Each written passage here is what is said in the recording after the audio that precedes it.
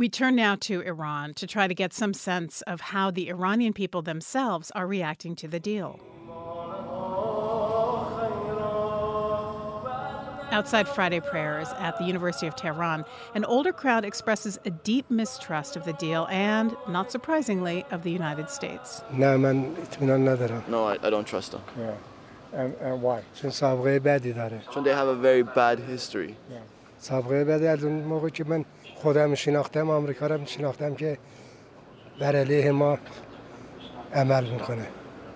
From the day I've known myself, I've seen the United States doing actions against us. Another man fears the U.S. may use inspections to spy on Iran. Others, like 80-year-old Mahmoud Zoda, express a blind faith in the Iranian regime to make the right decision. Whatever amount that our leaders approve, we also approve. Whatever amount our leaders are worried, we are also worried. Whatever amount they have trust, we also have trust. A younger crowd says it's more hopeful about the deal.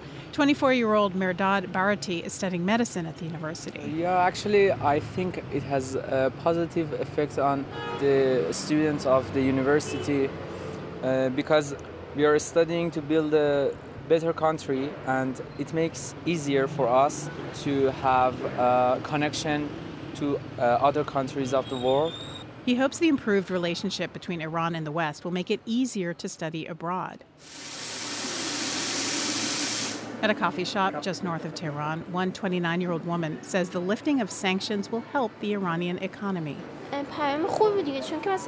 It's good news because the losses we've had in the past 4 or 5 years, whether it was my father's business or the people around me, I saw it. Life had gotten hard. I feel like it's going to change.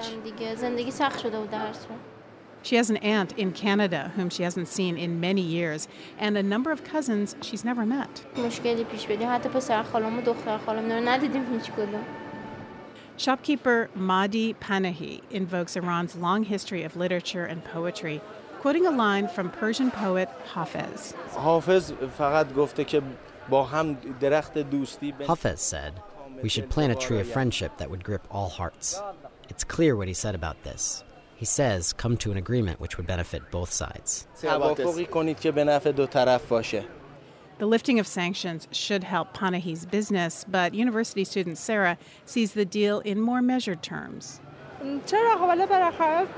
At least it's better in terms of people's everyday lives.